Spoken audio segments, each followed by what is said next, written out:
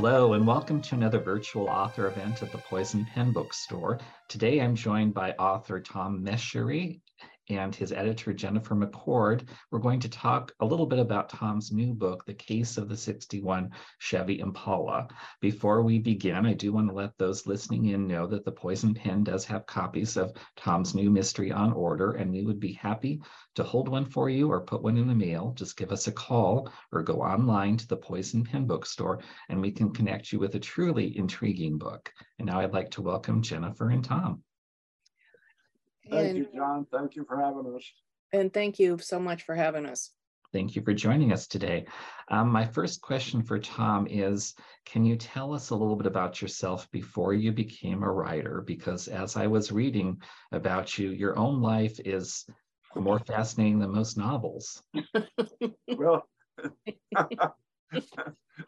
John, you caught me at a good time. Jennifer and I are just finishing up the editing on my memoir, The Mad Manchurian. And that's also a story in itself, how I got that nickname when I was a professional basketball player in the NBA.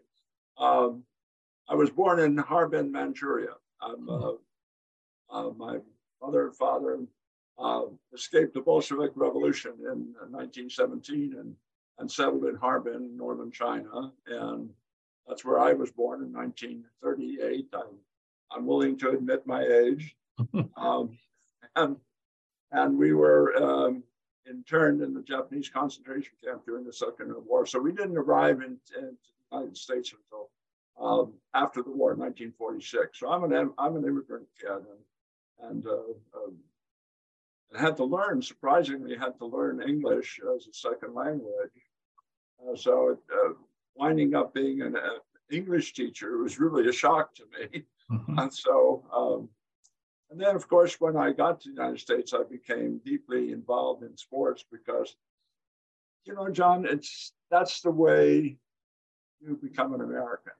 Yeah. Sports is one of the ways you become an American. And you learn that as a child. And I was picked on a great deal when I was a kid because I didn't speak English very well. And my mother sent me to school in short pants, if you can imagine. And so I picked up on the one thing that I knew I did well. I was very athletic and strong, and I picked up on sports and started to get involved in that. And that led me all the way through the various stages of athleticism. It took me to high school basketball, college basketball. I had a scholarship to St. Mary's College in California, and then to the NBA. I was drafted by the then Philadelphia Warriors, 1961 in the first round.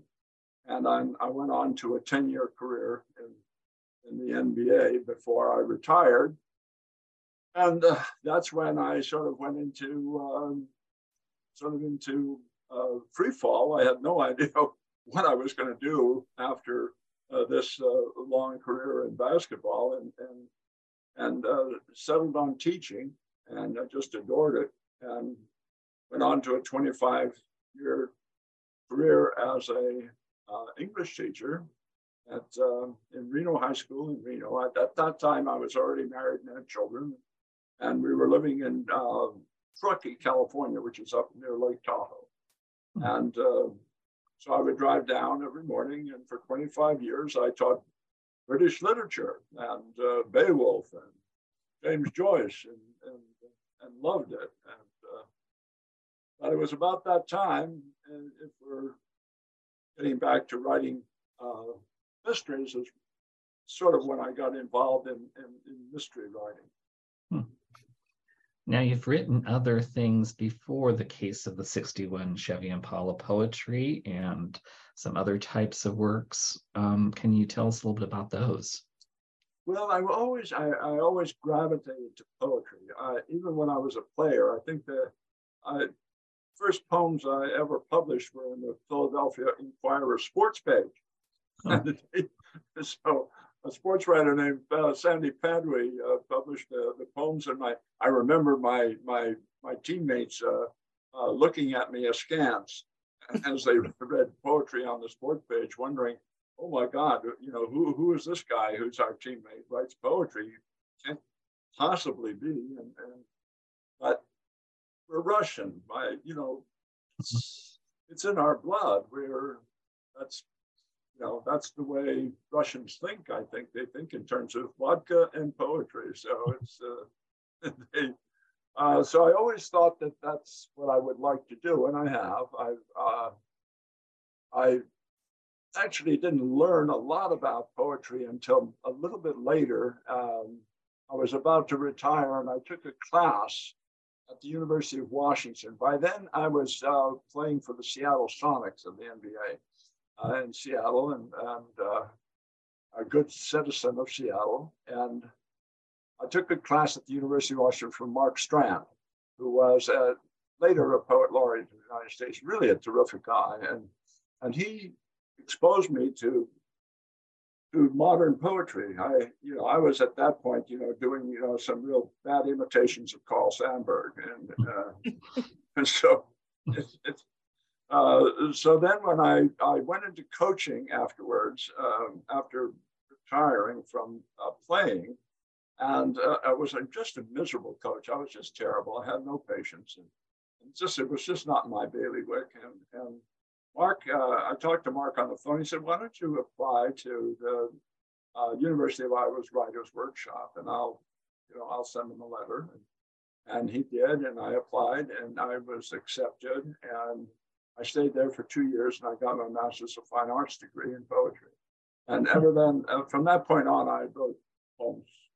I've written poems every day of my life, and I've published 4 collections. And then, of course,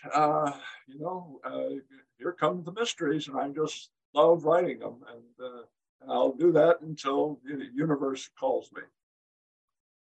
Jennifer, what about the case of the 61 Chevy Impala when it landed on your desk said to you, I must publish this, I must edit this? Well, John, that's such a good question. We get a lot of submissions, and I remember I got this and I looked at it and I recognized the voice as being a former Supersonic NBA basketball player. And I thought, I wonder what's up with this. And his bio, he's being a teacher and he has MFA. And I skipped over the part that he was related to Tolstoy. Until my husband said, do you realize that Tom's related to Tolstoy? And I went, what? And so, but all that was after I first started the first couple of chapters. And today is the birthday of my twin sisters, identical twin sisters. Yeah. And my mother was a twin, and I have twin nephews. And so we've been studied as a family about twins. How do they communicate? How do they relate? How do they do this? And when I opened it up, and we have twin brothers, identical twin brothers, who run a used car business in Oakland. And I immediately felt he had nailed what it's like to be a twin. How do they relate to each other? How do they argue with each other? How do they have each other's back? How do they go through life? And these two are in business together, and they're carrying on the family business from their father. And it had all the elements of a good mystery. Starts off with a murder. It starts off with who's going to solve this. It's an amateur detective. And it's all set during the late 60s, which is an interesting time period. And the other thing I thought was so well done is he has such a strong voice as a writer, but he also built this community in his book of the characters. We have the J Ness, we have the place where they go to eat. We have all these places, and you see that in the second book too. And so you have all these elements that make it a really interesting mystery to read. So that's what started me right away to get involved with it. And then to say to Tom, because we take the first 50 pages, Tom, send me the full manuscript. So Tom sent me the full manuscript. And then it was, I'm calling him to offer him a contract. Wow. What can you tell readers about the book, Tom, without spoiling too much about it? It's set in probably one of the most turbulent months of the 1960s, 1968, and March, April, and May. And So I think anybody who knows that historical period or is interested in that historic period would find that sort of fascinating. I learned when I first started to read mysteries. I was laid up with recovering from a surgery, and my neighbor turned me on to the Tony Hillerman books, and I wasn't sure if I was going to read them, but I had my leg up on a pillow and I started reading the Hillerman books, and I just love those Lee Pornichi books. They're just fascinating, and I just love the culture. And one of the things I learned from that is that well, I just was amazed at what they could get, what Hillerman got into those books. He got in culture, he got in philosophy, he got in history, he got in humanity. I just was hooked at that point. Yeah, I love the Sherlock Holmes mystery. I loved reading adventures when I was a kid, but when I read Hillerman, I just thought, oh my, this guy has really got it. And I vowed later, this is much later when I started writing mysteries, I vowed that I would do what Hillerman did. I would get history. History would always be a part of my book, and I would want to have culture be part of my novel, and ideas and humanity, and I would weave that with the murder mystery, this solution, and all of those wonderful Agatha Christie ideas that you as a private sleuth you have to go through to find out who done it. So that begins it, and then the Brevelli brothers, or the Brevelli boys, who have taken over from their father's used car business on East 14th Street in Oakland, California, are based loosely on a couple of guys I knew in college, two twins, and they started me thinking about them, and I started thinking about twins, and I thought that they were very interesting characters to try and develop the twinness, the whole idea of twinness. My ex-wife is a twin, so I know a little bit about twins. And then the setting itself, they immediately find a dead body right away in the novel. They repoed a car that they sort of semi-lease or sell to this disreputable character called Sweets, who is he's a sort of a semi-burglar who steals from the rich and gives to good-looking single wives who then appreciate him. And he's so these guys find this dead body in the back, in the trunk of his car, and they recognize it as Sweet's girlfriend. So they are off. At first, they don't want to have anything to do with it, but Sweets and the past have saved their father's business from a gang, a very evil gang in Oakland. And the father is, as an immigrant, he came to the United States. And I like putting in the immigration part of the story because that has a little bit of connection to me. So I know a little bit about immigrants. And the father believes in onore, which is honor. And he feels that the boys, to save the family honor, should go out and try and prove that Sweets is not killer, because Sweets is the suspect of the police department. And so that's sort of how it starts, John. They get on they become private sleuths. Victor, the principal character, the principal twin, becomes the sleuth. Vincent is married already and has a child on the way, and so Victor cuts him a little slack. Now, in the second book, it's pretty much the same way, but I've started the third already. The case of the Volkswagen custom van, and in that book, Vincent has a greater role as a sleuth. the two boys go on this. I mean, Victor goes on. He actually has to go out and buy a book on being a private detective in order to find out what it's like and what he has to go through to find out who the murderer is. And that's sort of the beginning of it. And then hopefully the reader's hooked by then. Because it's set in the 1960s, I'm guessing that a lot of the information are things that you put in the book, things that you've experienced, but you also had to do some research too to get facts and things correct. Can you talk a little bit about writing a different historical period, what that involves? Yeah, I did have to do some research. A lot of my research had to do with getting a hold of old friends who were part of the scene back then.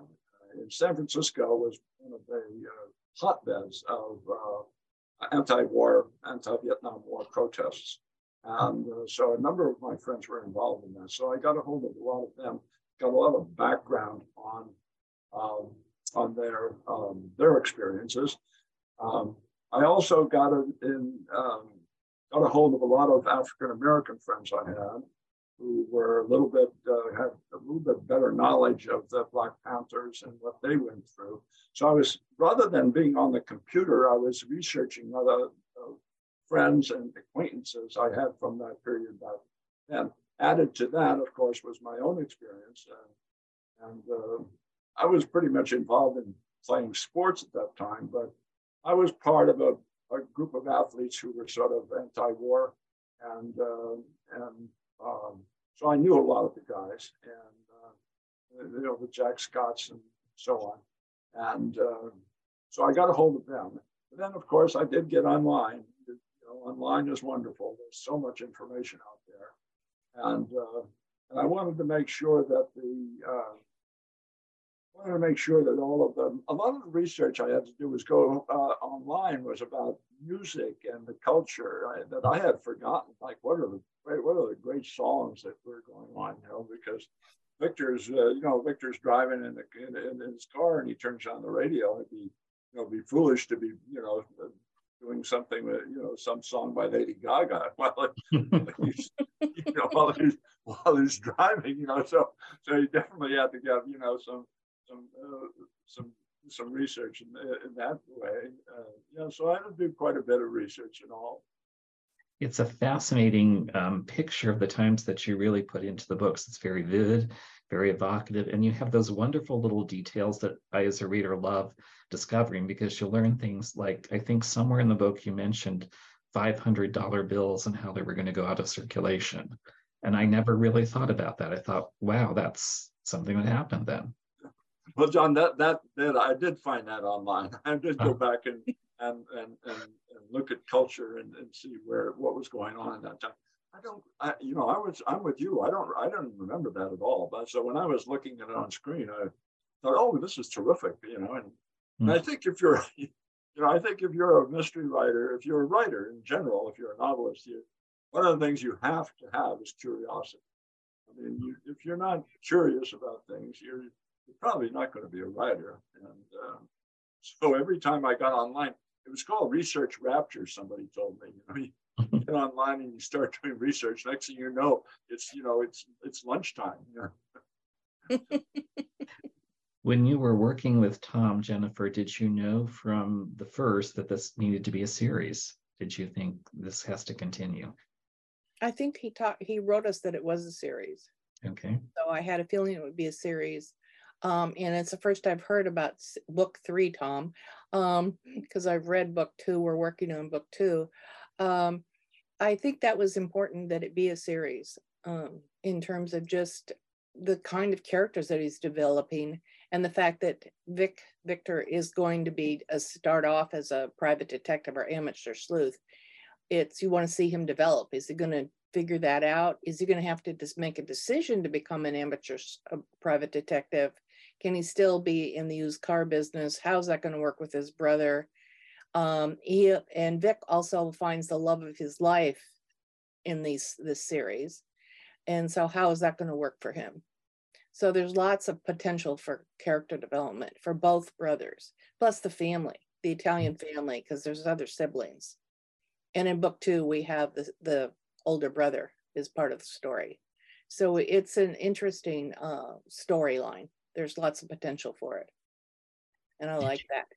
And I also like the used car business. I was looking, you're reading for settings that are different, that are interesting. I'm not a particularly car person, but I think I learned a lot about cars from reading this, and just in general, and the used car business and what they have to do. And that was important. And I think Tom captured the times really well. He created that world really well, of Oakland in the late 60s. And it's interesting, I have family who were living in California at that time, and I talked to them about that too, and what they remember about the late 60s in Oakland and that area. And Tom, you really caught that area of what was going on with the Black Panthers and everything else, and just the anti-war and what was happening. So that was really interesting. And we had discussions about that, didn't we, Tom? We sure do. Yeah, we had discussions about how that worked, and did it work for everybody, all of us who were reading it. So I thought that worked. So it did create a setting. And John, Jennifer has provided me with so many great suggestions. And she's a real pro. And I'm a total amateur as far as mystery writing is concerned. I think I know a lot more about it now than I've finished two novels. But I couldn't have found a better editor ever than Jennifer. She just managed to nail a lot of the things that I needed to really consider and reconsider when I was writing, and so it's been a real pleasure. Yeah, the other thing, Tom, that was for Tom and John was interesting is we have Winona, the victim, and how the victim is worked with in this book is also interesting. Tom understood that not only do you build the live characters, but you also think about what happened to the person who was murdered. And so we have the ghost of Winona showing up a little bit. And I thought that was interesting with the Italian story of that, of his great aunt, right, Tom? Yes, it's very much an Italian way of looking at death. Right, which was also really interesting in terms of weaving that into the story. I thought that was a really particularly creative way of looking at death and what was going on with Winona. It sounds like the series is going to be built around, for lack of a better term, the hook of cars, because you use that in the titles. Did your series character develop his love of cars from you, Tom? Well, yes and no. I think my original buddies from college were such great, knowledgeable car guys that when I was going to college, that was their main topic of conversation. And so I learned an awful lot about cars from them. I'm not like Jennifer, I'm not a car guy, but I became sort of a car guy just in the process of writing about cars. And I needed a jumping off point. I knew they had to be in the used car business. So I knew that I needed to have something in the title that would bring the reader to the book, to pick the book up off the shelf, and I thought that would be the way to do it. So it's my intention in the series that every future novel will begin with an automobile. It could be, the next one is going to be a 1966 Ford Mustang. But there's always going to be, the murder is going to be built around, tangentially around the automobile. And the next one is the Studebaker, the Volkswagen. And I don't mean to surprise you, Jennifer, but there's also going to be a Studebaker involved there at some point down the line. I have some idea that maybe I might be able to get halfway through what Hillerman did. I think he got 19 Jochi mysteries, but I wanted to build around something that's really constant. And it seemed to me like that was just a natural. They're in the used car business, and let's see what, people love cars. It's a part of the American culture is automobiles. And I actually love exterior cars. I'm not so much of a motor person, but I do love, upholstery, and I love the color schemes and the stuff that's more artistic, I think. My next question, I guess, is both for you, Tom, and for Jennifer, because you see it from different perspectives, the writer and the editor. How, when you're writing a book set in a time period as tumultuous as the 1960s, do you capture that realistically, but also so that the modern reader understands things have changed? I mean, things happen in the 1960s that we would not necessarily be comfortable with today, but it's real to that time period. So how do you balance those two things? Well, I'll let Jennifer start with that, because I was, she really had to give me some really suggestions about that, because I sort of spoke in the language of the 60s, and that's just got to be very careful these days, apparently, of what Jennifer told me. And so I'll let her finish that. I think part of it is the characters. It's how Tom built the characters that helped us see the 60s through their lens. It was the lens of the characters that are in the book. So by virtue of that helped contain what was going on in those tumultuous times. I think because each character, we have the Black Panthers, we have the bicycle. I mean, we have other characters, the gangs. We have the gang, the motorcycle gang. We have various characters that come in, the police, and each of them have a point of view that Tom has with the characters. So that helps. Again, the setting of the used car business. I love the fact that on Saturdays they have the barbecue for the community. So we have a ability to have characters come in and out, so we see what's going on in the times. And it was woven really good, which is the skill of Tom, the writer. His prose that he brought to this helped create that. And you didn't overwhelm the reader with that information, but also because the goal is a murder mystery, to solve the murder, that also kept the focus moving forward. So we weren't involved so much in the political statements of the time, meaning that we had them in there, but they weren't the focus of the story per se. We're still trying to figure out who murdered who, because there's a second murder that takes place. So what's going on here? Does that, I think that's how I saw it, is the ability to keep the focus going. I didn't want the book to be didactic. I didn't want to, I wasn't planning to be a historian. Jennifer's right. I wanted the characters to take the story where they were going, and so a lot of the book, there's a great deal of emphasis on dialogue, and I think it's how the guys talk to each other, and how they talk to their friends, and how they talk to the suspects and so on, is it moves the novel through the historical period of time. So it's almost like the historical period of time is just its background, right, than it is an actual lesson in history. And as it turns out, I think it is a little bit of a lesson. Mm-hmm. Yeah, it's the action and reaction of the characters too, Tom. As Vic is going to meet with the Black Panthers, the reaction of everything that goes on and how people talk to one another, it was also through the character's point of view. So we all got what was going on through the various characters that you brought into the story, which would, to me, felt authentic to the times. And we did talk about some times where I thought some of the language would be problematic of how do you talk to people. So we did look at that and did discuss that at some length.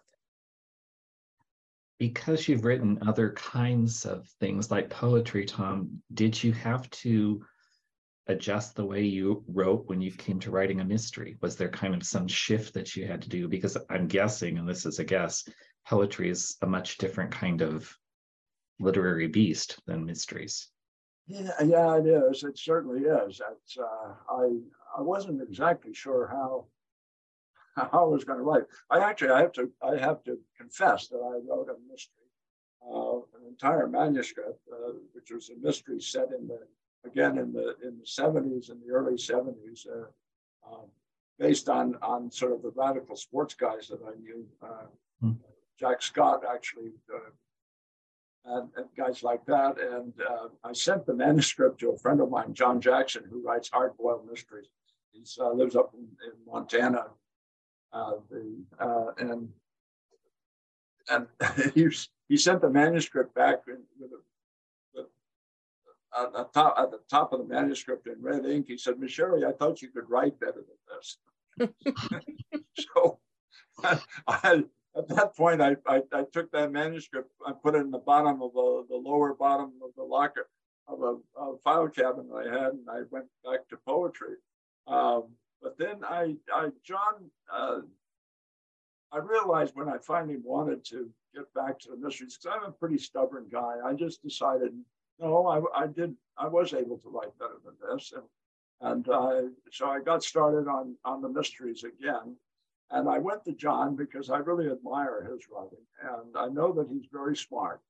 And he gave me a lot of hints about writing. And one of the things he told me when I first sent him a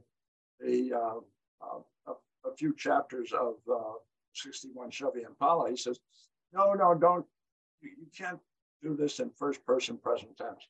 Because that's the way I started, in first person present tense. He says, it's just going to be too close. You're going to be too close to the character. You need to distance yourself a little bit. It's okay, to write present tense, but don't get in that whole first person kind of thing. You're going to get in some problems with that. So I did change the point of view a little bit, and it turned out much better. So that was one of the things that helped me along the way. And also, I being in Iowa, I was exposed to an awful lot of modern fiction writers. And back in 70, I guess it was 73, 74, when I was in Iowa. So I listened to conversations. The fiction writers and the poets would get together at the parties, and I would listen to their conversations. So I had a lot of things in my mind while writing fiction. One of the things I always liked was the idea of, you just have to let the story reveal itself as you go along. You're not going to know the ending until you turn the last curve of the road. You start out with, as if you're driving in a car at night. And I can't remember which author said that. It's like, writing fiction is like driving a car at night with your headlights on, but you don't know where you're going to be until you make that next turn. Mm-hmm. And so I kind of went along with that idea, but I let the story direct me in the way it was going to go. And I found out that the boys, actually Victor and helped me. The character in the story helped me develop the story, because I sort of got into his head so much that he was like my co-pilot, and he informed me about where I should go. And I mean, that sounds so, ethereal. I think. I hope I'm not being too vague, but I actually believe that the characters in the story drive you through the story to its ending. I have to ask, there's a lot of references to authors and books in your first mystery. Are those favorite authors of yours? Like, I think Ross Macdonald was one of them mentioned. Oh yeah. Well, I really am a crazy mystery reader. Ian Rankin. Rankin is one of my favorites, and I love Anna Leon, and I mean I'll read them. Yes, they are a lot of my favorites. I like Ross Macdonald a lot. John McDonald too is pretty damn good. Travis McGee's a pretty good character. So I love reading mysteries, and I taught so many classics too. So it's kind of the mystery genre got me. Was a little bit more relaxed. I could kind of kick back a little bit with it and still get all of the wonderful things that come into some of the classics. I see Ian Rankin as I find him as fascinating as any philosopher. That poor Rebus guy is so, in his drunken stupor sometimes, comes up with some wonderful ideas. So yeah, they are. The answer to your question is yeah. I'm a big mystery fan. And was the references to War and Peace a nod to your own literary ancestry? Well, I think that's my ego talking. He's not an uncle or anything like that, but he is a distant cousin. Before we run out of time, and I can't believe how quickly it's gone by, you've mentioned there's going to be more books in the series. Do we want to say anything about those, either Tom or Jennifer? Well, I just want to say we're going to bring out, Epicenter Press is going to be bringing out his memoir. And I'm working with Tom to get that finished and to have the photos sent to us. And then you have a couple more mysteries, but we also bought your story about the young boy who has hops, right? The kid has hops. That's a standalone. We have a fiction standalone book too. Yeah. And I enjoy reading Tom's writing so much that when Tom tells me you have another book in the drawer, I'm like, Tom, maybe we should see that.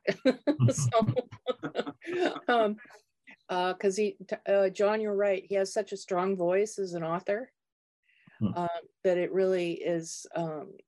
When I get Tom sends me his manuscripts, it's like, okay, what can I get done quickly so I can start to read Tom's new manuscript and see what he's up to as a writer.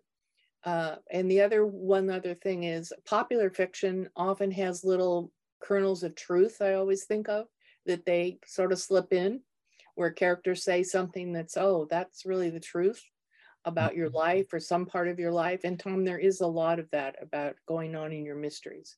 You have little kernels of truth of people living and relationships and what works or what doesn't.